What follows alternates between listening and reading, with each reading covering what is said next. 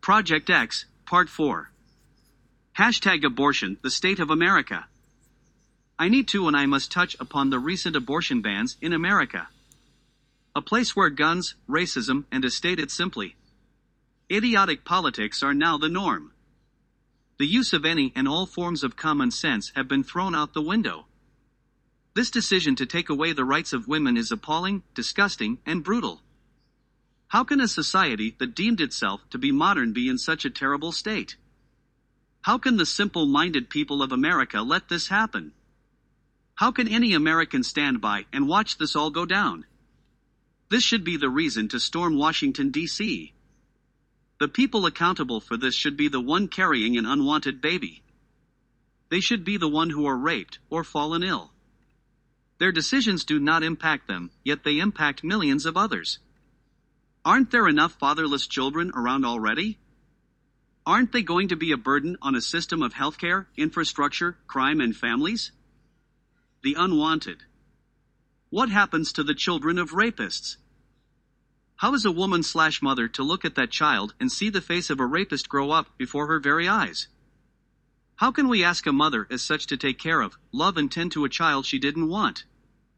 She is being gifted a baby? No, did she ask to be raped? No, no, no. So why bother with such insanity? It angers me to see a society that is so goddamn stupid. Are these simple questions not enough to halt the government? A murderer can get off with reasonable doubt of their crime. Yet the one that commits a crime is not held accountable and their babies cannot be aborted? In that case, why hold them accountable to the crime of rape if the result of the rape is a child? Imagine if all pro-life people should be given an unwanted child. Well, that won't happen, but imagine if it did. Could you see the outrage among them? Oh no, well, I didn't take on this sort of commitment, yet we ask mothers all over the USA to do so. How can you love? Love, from a mother to a child. An unbreakable bond. Even on death row after committing murder and other unspeakable crimes, a woman/mother can and do love their children. Yet here we are in this unthinkable state.